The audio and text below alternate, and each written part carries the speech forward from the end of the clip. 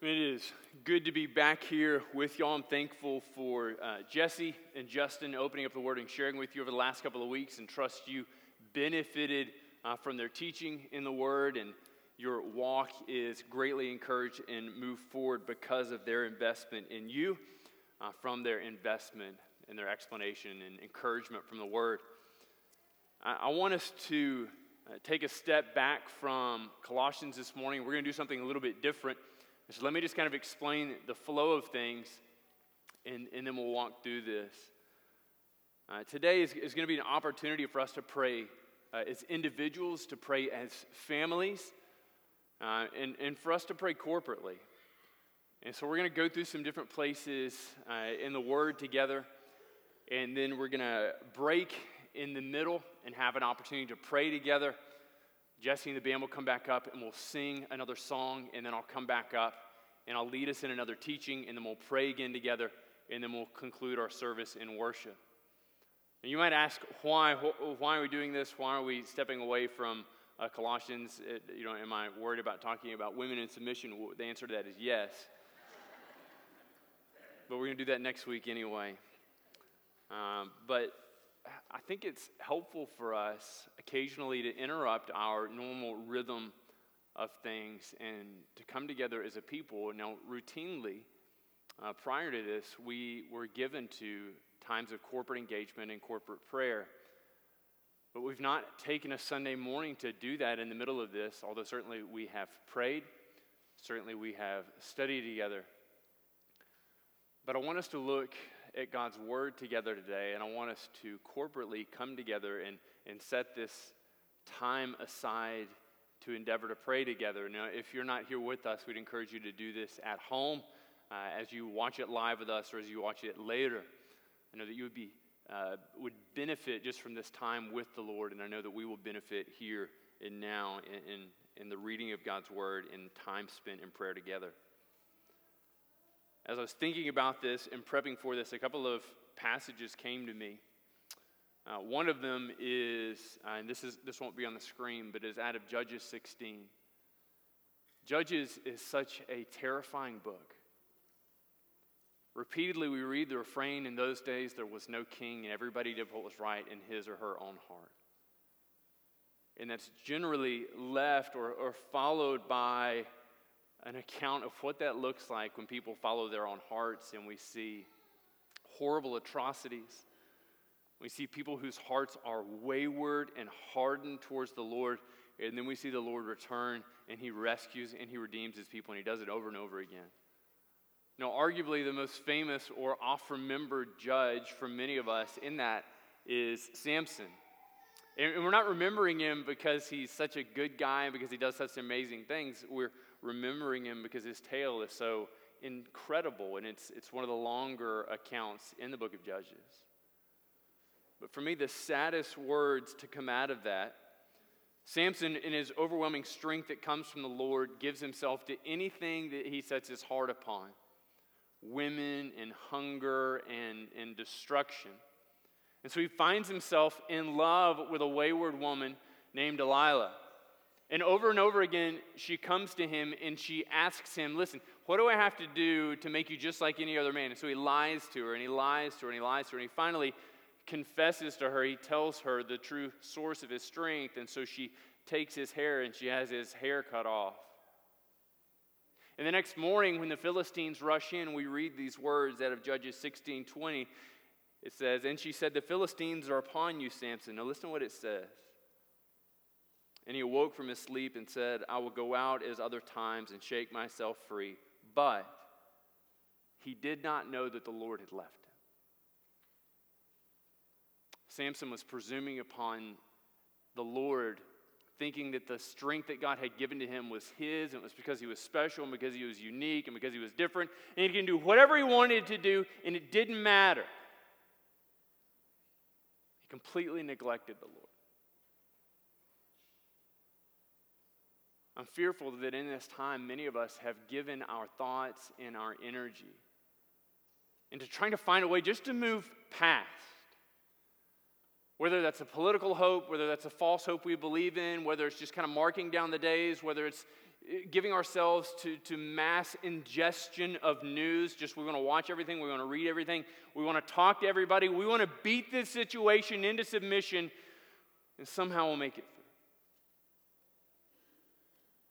That we would be like those who say, I'm really independent. Lord, I'm going to come back to you at some point. That we would stand not realizing that we have moved far beyond the Lord. In Exodus 34, Moses goes back to the mountain once more, and he's meeting with the Lord. He meets with him for 40 days and 40 nights, and he's putting together the second course of tablets that would contain the Ten Commandments. And while he's up there with the Lord, something happens to him. The glory of the Lord shining on Moses' face makes this reflective glory. So when Moses comes down from the mountain, in Exodus 34, 29 and 30, it says, when Moses came down from Mount Sinai with the 2 tablets of the testimony in his hand, as he came down from the mountain, Moses did not know that the skin on his face shone because he'd been talking with God. Listen to the response of the people. It says, Aaron and all the people of Israel saw Moses, and behold, the skin of his face shone, and they were afraid to come near him. They recognized on the basis of Moses' time spent with God that something was decidedly different about him, and it was just different enough from their ordinary context that they couldn't stand to be around him. And if you read continually further in Exodus 34, you'll read that Moses ended up putting a veil over his face to help people not be worried about the reflective glory of the Lord that still was upon his face. They were fearful of the Lord, and they were so fearful of the Lord that even seeing the reflective glory was too much for them. I think we need to spend some time in front of the Lord today. And so there are 3 aspects or 3 characteristics of God that I want us to hone in on today and to think about and to pray for ourselves, for our community, and globally. And they're simply this, that our God is an everlasting God, that our God is an all-powerful God, and that our God is a loving God. Let's think about the fact that our God is an everlasting God. When you think about this, we recognize that in the midst of these things, it feels like yesterday that we were all on spring break, right? This is the longest spring break ever. This is the longest spring break ever, and it quit being fun a long, long time ago. But in the midst of all these things, it feels like time is just absolutely slipping through our fingers, and we're greedily trying to hold on to it with more and more. But the harder we try and grip, and the more desperately we try and hold on to it, the faster this time seems to go. So I was thinking, like, what is the cure-all? What is the help in the midst of these things? It's not being a better steward of my time, although certainly we would benefit from that. It's not this idea that I just need apps and reminders on my phone to help me use my time better. It's a reminder that I need to go to the one who holds all time and recognize that he himself is transcendent of all time. In the Bible, when it opens up, it tells us this about God in Genesis verses 1 and 2. It says, in the beginning, God created the heavens and the earth. So we recognize that before all things, God existed. This is so incredibly important to us because we recognize that time is a construct given to us by God, who himself exists outside of time, prior to time, and will exist after time comes to an end. Amen? It says, in the beginning.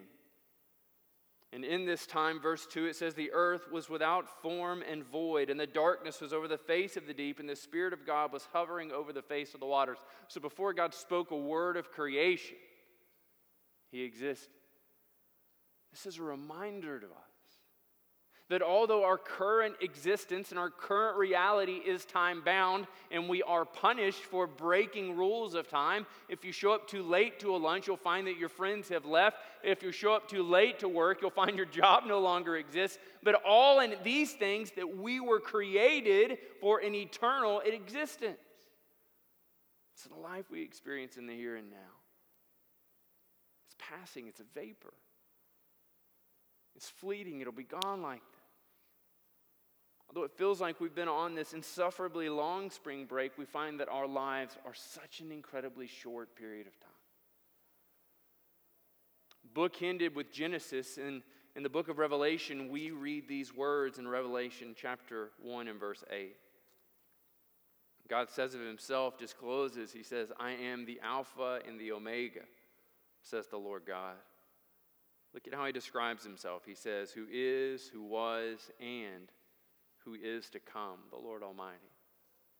And God discloses himself when he gives this revelation of who he is. He doesn't speak of himself primarily as the God who is, as if the God who is existing right now, but he speaks of himself as the God who always was, the God who existed prior to all things. He says, I am the God you're currently experiencing, and behold, I am the God who will be. Man, this gives us great encouragement. That in the midst of the difficulties of life or the relative ease and indifference that you see yourself going through right now, you recognize that this God is unchangeable and that he is everlasting. He is journeying with us through the difficulties of life. So that whether we find ourselves relatively unimpacted by this time, or you have buried friends, you have buried relatives, you have suffered the loss of a job, you have suffered the loss of friends, and you have suffered the loss of stature, our God is everlasting. He abides with us in the midst of these things. I'm convinced it's our meditation on the timeless nature of God that causes us to view time for what it is. Time in the here and now is an opportunity to be engaged for our God. Time isn't something to bemoan.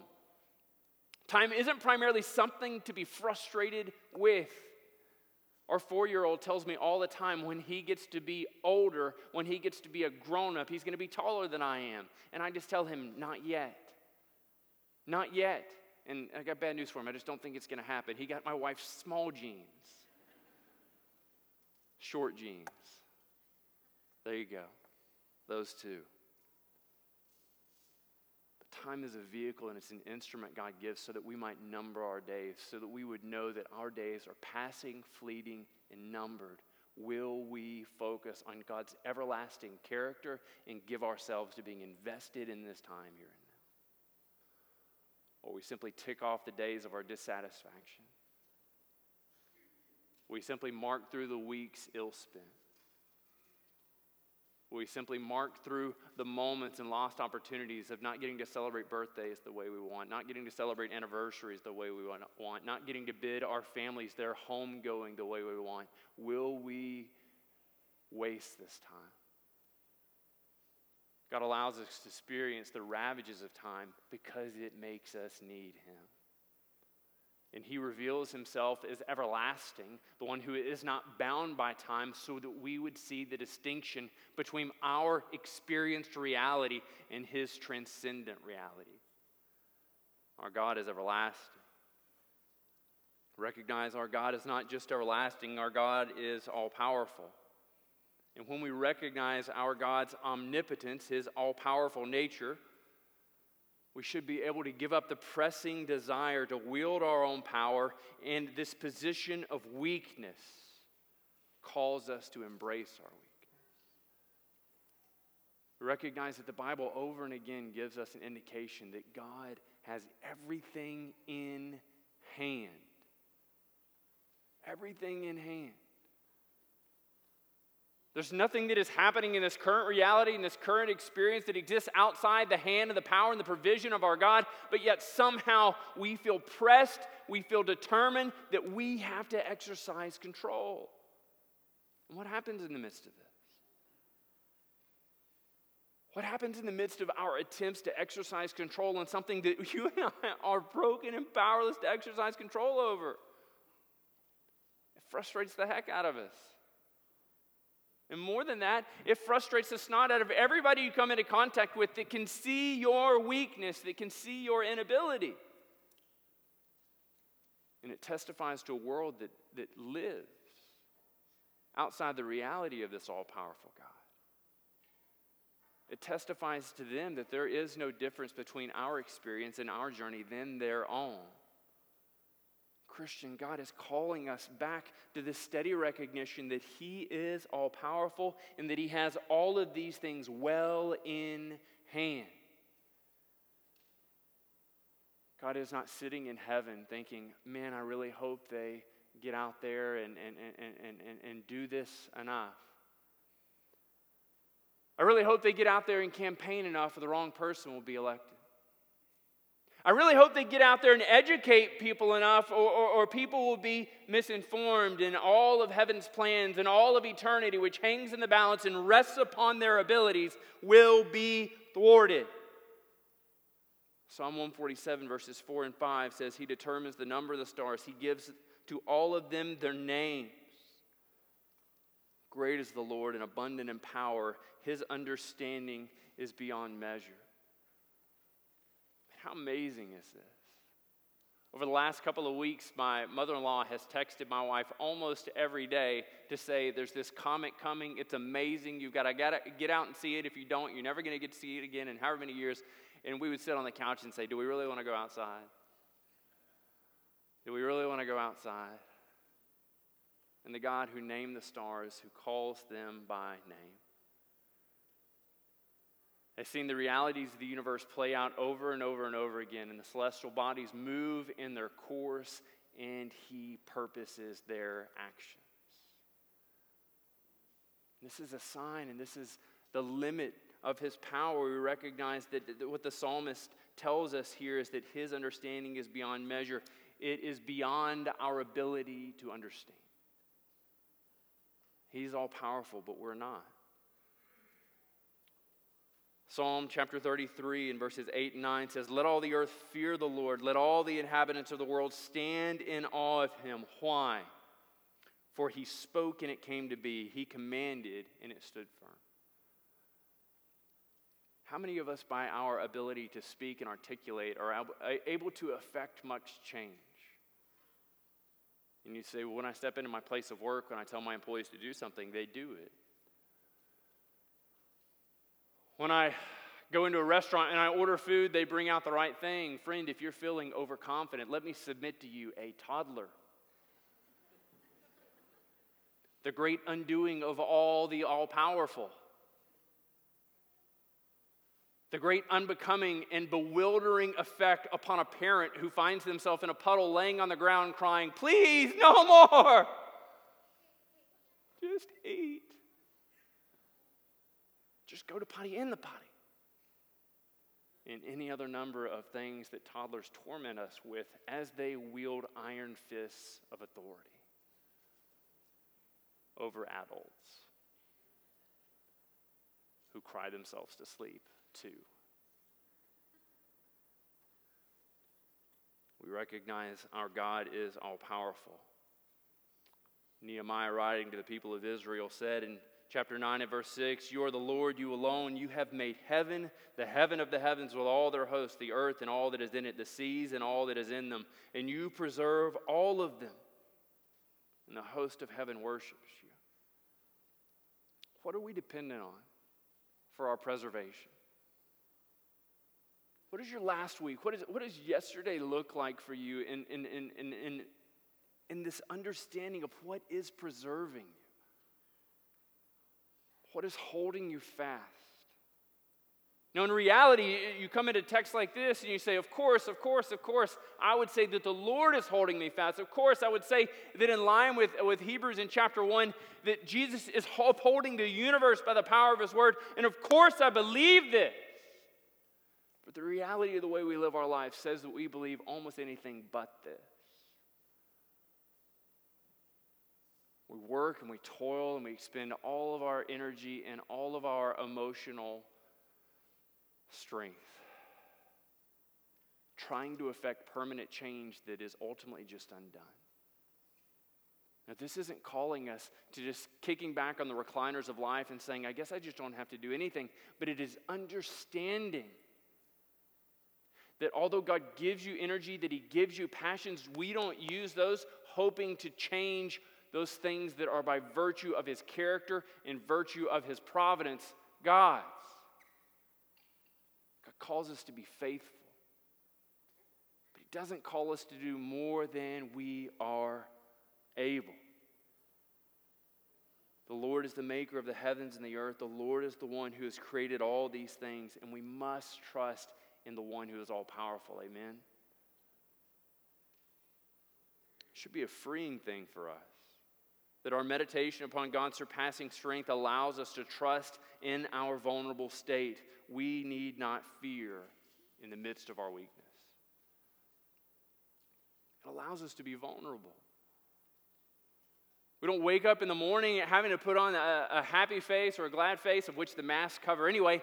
We don't wake up in the midst of these things and having to present to the world, I'm not afraid of anything. We can present to the world, I am broken, I am terrified, I am fearful. But the one who's everlasting, the one who is all-powerful, holds me fast.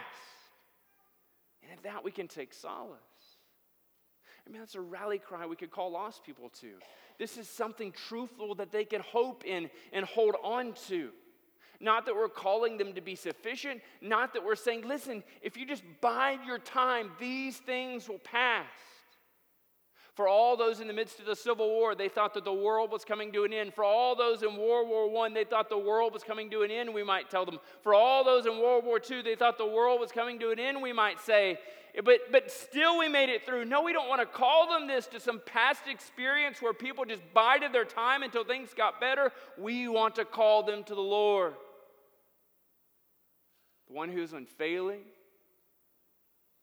The one who is everlasting. The one who is all-powerful. Because his everlasting nature and his all-powerful might call them to himself broken and weak. And in the midst of our brokenness, in the midst of our weakness, in the midst of our inability, we find the love of God. I absolutely love what the Bible says in the book of Malachi. The book of Malachi records a group of people's wayward nature, their break from the Lord, their faithlessness. And he just kind of goes down through, this is what you're doing in your marriages, this is what you're doing with your finances, this is what you're doing in the temple. This is all the various ways that you're breaking the heart of God and you are faithless to him. And you say, Matt, why do you like that so much? That seems to be a really negative message. But all of that is preceded by what the Lord says in Malachi 1 and 2. Malachi chapter 1 and verse 2 says, I have loved you, says the Lord. Do you get the sense of that? Do you get the delight in that?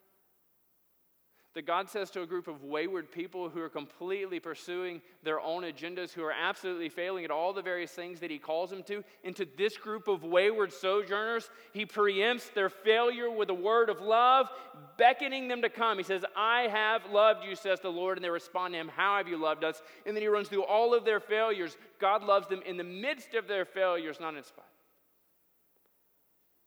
Today we recognize that our Lord loves us. And that God loves the wayward, that his heart breaks for the one who would walk away from him. His heart breaks for the one who would reject him.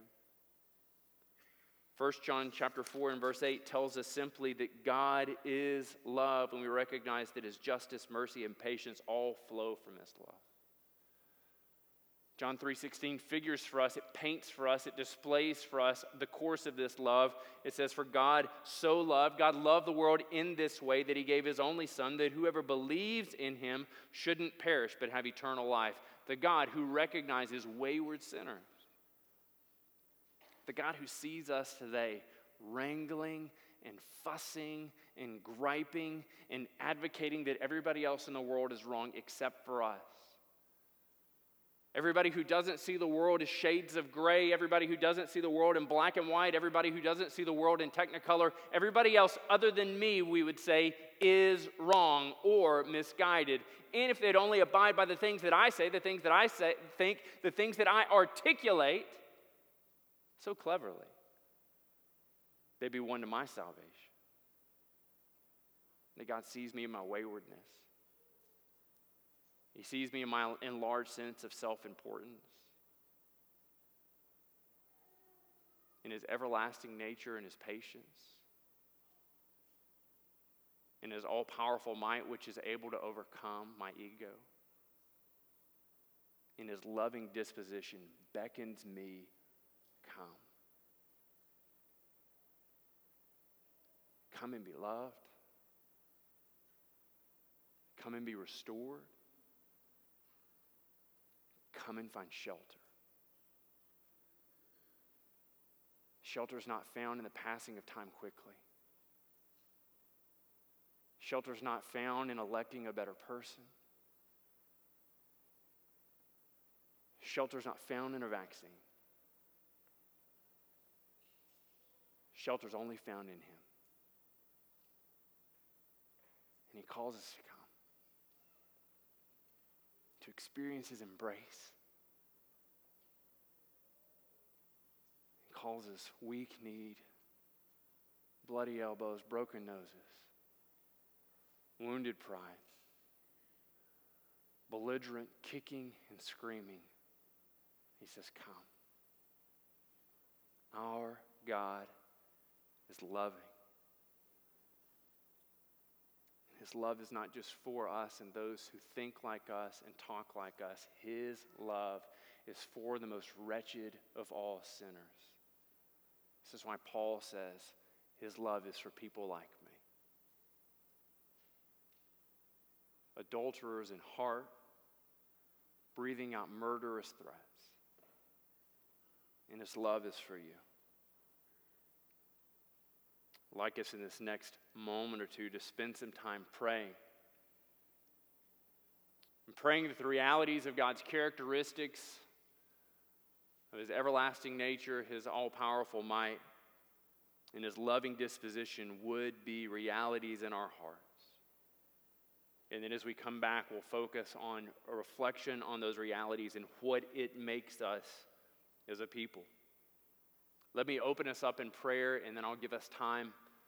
If you want to pray as a family, if you want to turn at home and pray, or if you want to pray out loud in this space by yourself, we'll have an opportunity to do that. Let me open us in a word of prayer.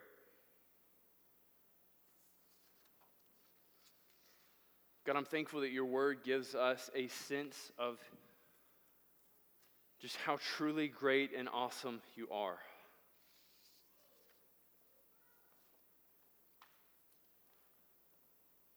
God, I pray that you would cause us to hunger for you.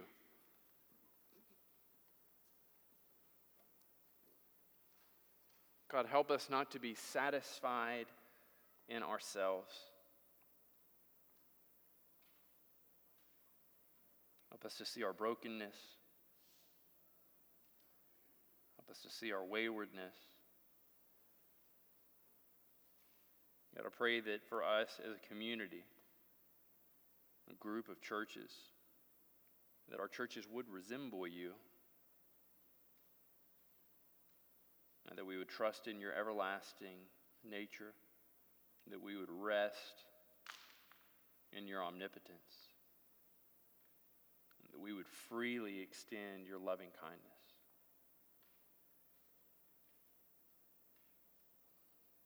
God, I pray globally that we would trust in you. Not some smaller version of you that we are tempted to make,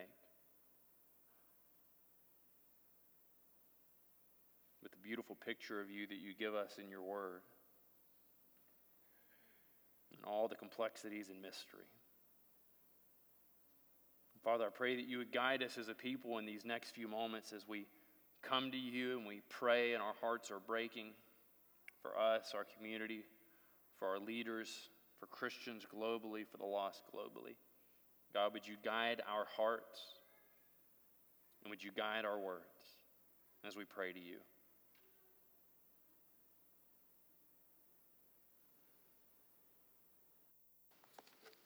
We pick up this understanding that our God is everlasting, all-powerful, and loving, but what about us? Where do we go in the midst of these things? What should be our response? Now, I'm going to submit to you that they could be myriad, and in fact they should be. As you reflect on these things throughout the week, as you pray to God through the Holy Spirit, He leads you in paths of righteousness, and He convicts you and says, listen, this is what He said, but this is where I want your heart to be. This is what I'm doing in you. This is what I'm calling you to focus on and calling you to long for.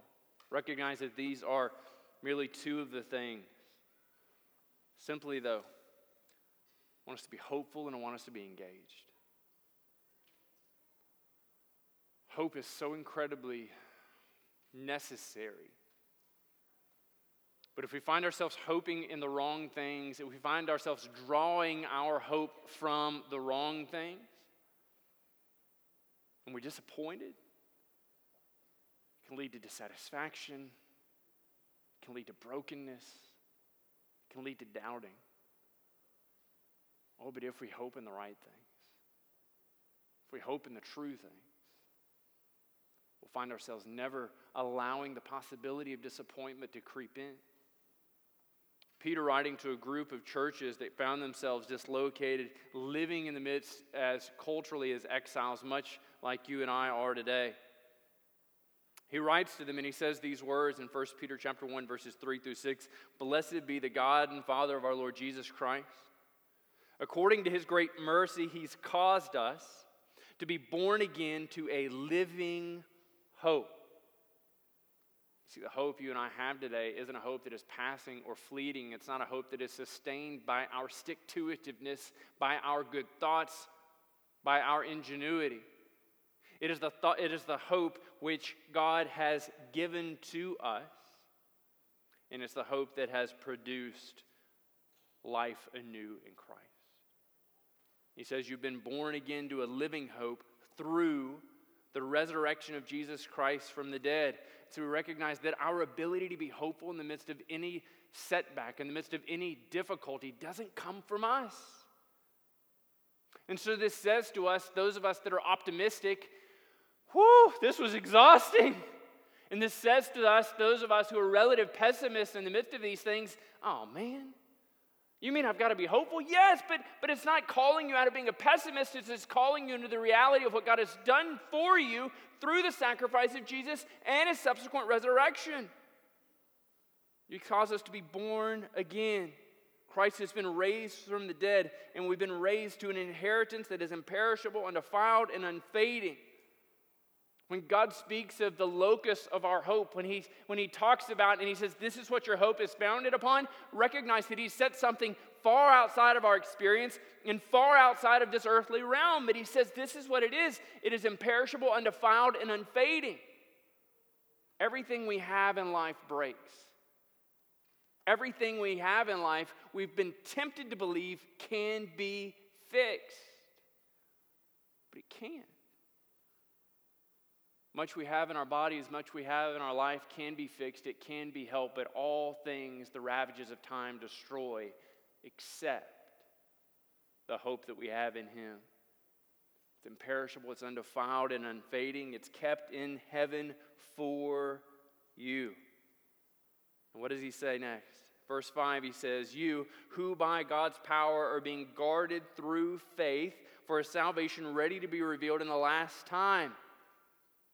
And so when we reflect on the fact that our God is coming again, that one day Christ will peel back the heavens, that he will call out with a loud shout, and that he will beckon us to return home, that he will declare himself ruler and victor over all this world, in that time when that thing happens, our salvation will be finally and fully revealed. He says, because of this, because this is what is waiting for you in the midst of all these things, because this is what is on the other side of the travails of this life. He says, because of all of these things, in this you rejoice.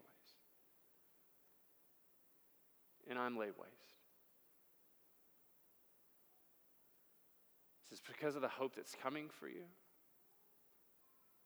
Because of the inheritance that's kept in heaven for you. We're able to rejoice right here, right now. He says, though now for a little while, if necessary, you have been grieved by various trials. I don't think it does anybody any good for us to play comparative grief analysis and say, well, you know, economically it's really bad, but if you look in the 20s, they didn't have some of these institutions there, so really it's not so bad. Well, you know, it's really not so bad when you compare it to the Spanish flu. Well, you know, it's really not so bad. Yeah, but those people aren't us, right? We're the ones currently experiencing this. No one is aided by playing comparative grief analysis. What we're aided by, according to this, is focusing on a reality that is unaffected. no matter how bad the circumstance. The hope of the men and women in the midst of the Spanish flu was an inheritance that is imperishable, undefiled, and unfading. The hope of anybody in the midst of France, in the midst of Germany, in the midst of North Africa, in World War I or World War II was not peace. It was not a vanquishing of a foe. The true and unassailable hope was a heavenly reality kept safe through whatever heinous reality humanity brings upon herself. That's where our hope is. It's the only hope worth communicating to a lost world. We don't want to communicate an economic hope. Listen, if you just invest wisely, we don't want to communicate a moral hope. If you just make better decisions, we want to communicate an eternal hope. Amen? And it's a hope that is sufficient for us.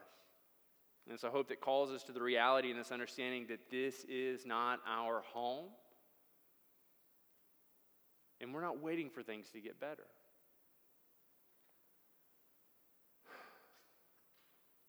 The reason so many of us feel this sense of disquietness, this unrest in our souls, is because this place isn't our home. And I'm talking about Greenville, Texas, and the transient nature of some of the people that live here, because some of y'all have been here before this was a town. Like, you don't even know what the word transient means.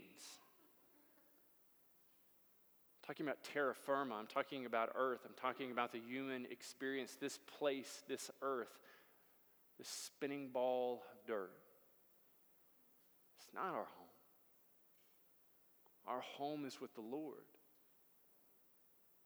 And our allegiance to the Lord and our citizenship was won by His Son, Jesus. And it resides with Him there.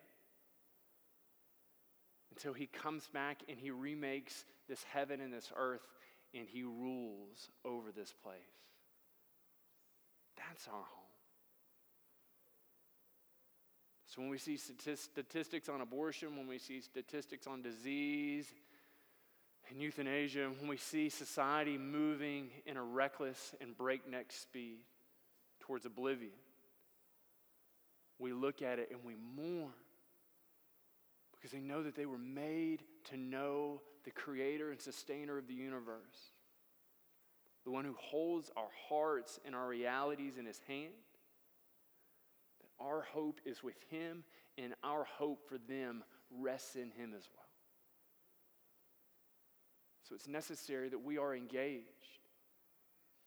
To be unengaged is to look at this in the middle of this and just say, it's okay, I'm hopeful for me and my family. We can hunker down and make it through this. Y'all, we're going to be okay. Or even if you want to expand it and say, me, my friends, and my family group, we're going to be okay. We're going to stick together. We're going to give each other toilet paper when it becomes the next black market issue again. I don't love anybody that much. I'm just kidding. Anyway, that's another story. But if that's what our hope is, if our hope is just for the close group of people around us, our Christian hope calls for us to be engaged. It calls for us to look around and see lost people and just say, I'm not okay with that.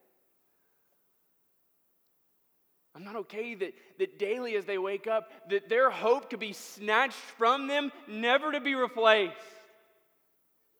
Because everything they hope on is fleeting, because everything they hope on is failing, and everything they see before them is illusory and is passing so incredibly fast.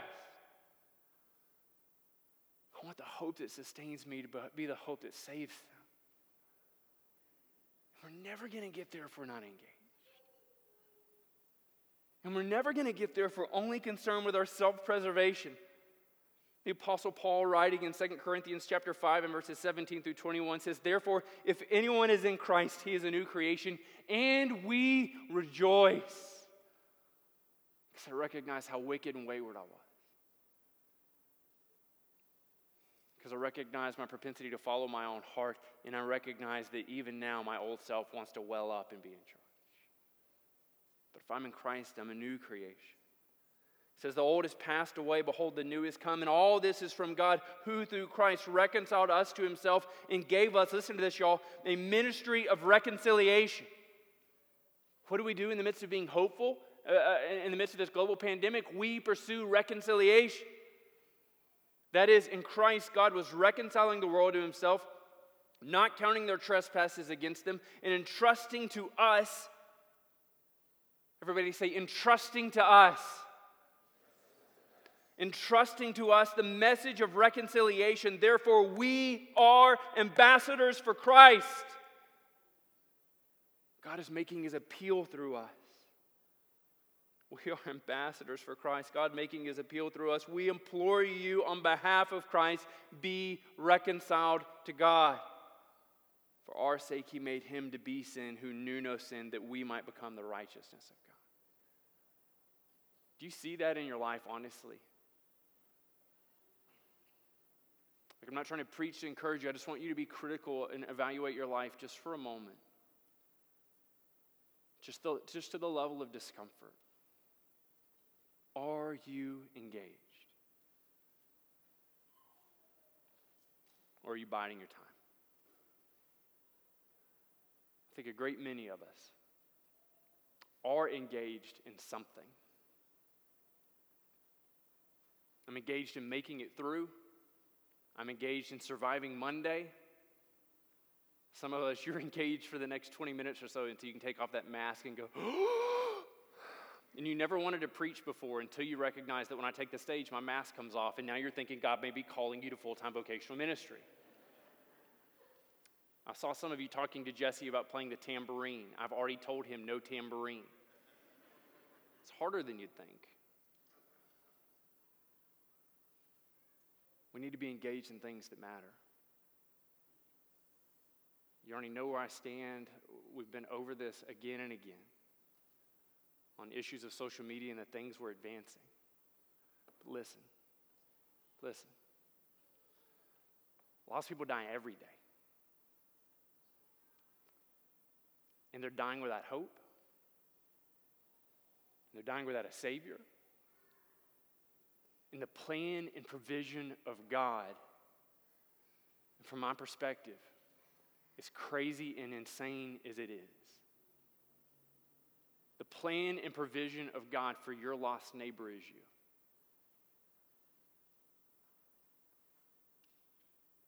The plan and provision for the lost African is you. The plan and provision to extend salvation, to call people to the Lord, are men and women like you and me.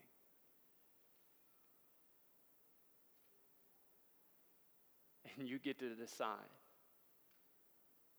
whether you want to be engaged or not, and what path you want to pursue. My prayer for you, my prayer for me, for the churches of our community and the churches globally,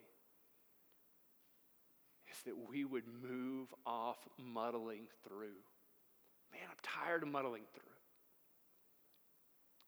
I'm tired of seeing us say, oh, when this next thing gets there, then we'll be able to open up to this next level of freedom.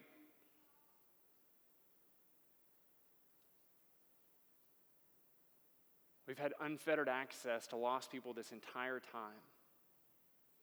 Online, over the phone, in person, socially distanced, up close and personal, whatever way you want to do it.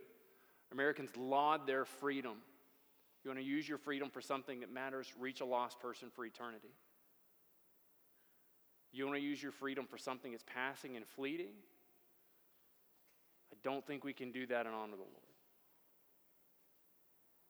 We've got to be a church and a people who are primarily concerned, first and foremost concerned, the first order of importance in our hearts in seeking to glorify the Lord is this: engage the lost. We want to be those who follow Jesus in seeking to save the lost. Living the gospel, sharing the gospel. Living the gospel, sharing the gospel. Wash, rinse, repeat. You were created for a time and a purpose. You're ambassadors for a good king, not a political party, not medical advice. I am aware of who in this church went to medical school, who became a doctor, those who became nurses, nurse practitioners. I know those people, and they are not many. But we've raised up a church of lay-level medical dispensers. I got to be honest. I got something going on in my left leg. I'm not going to see you this week. And I would encourage those around you not to see them either. Seek out a professional for help. Let us be faithful to the task He's called us to, not the one that we've taken up for ourselves. Let us be broken for the lost. Let me open us up in a word of prayer as we once again have an opportunity to pray together corporately before Jesse and the band leads us once again in worship.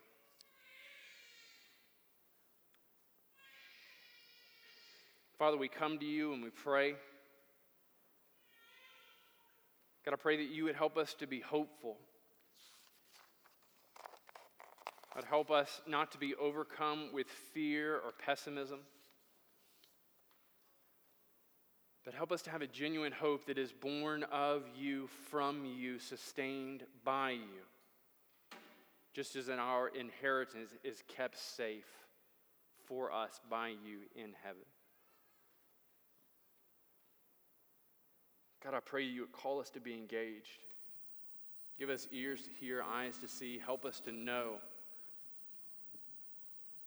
those situations and circumstances that you are superintending for the here and now.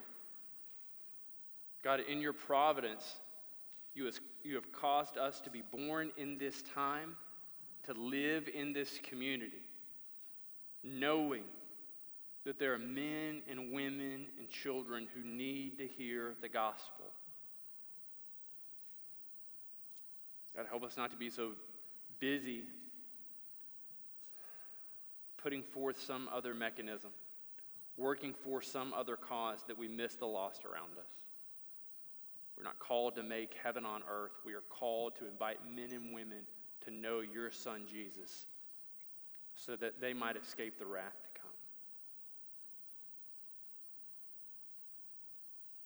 God, help us to lift up high the name of Jesus in how we live. Help us to lift up high the name of Jesus in how we speak. So God, in these next moments, as we have opportunities as families, as singles, as friends around this room and listening online or at home, God, would you, through the power of your Holy Spirit, stir in us a desire to be hopeful? Would you assure us of our hope? And would you stir in us a desire to be engaged? Would you lead us in prayer?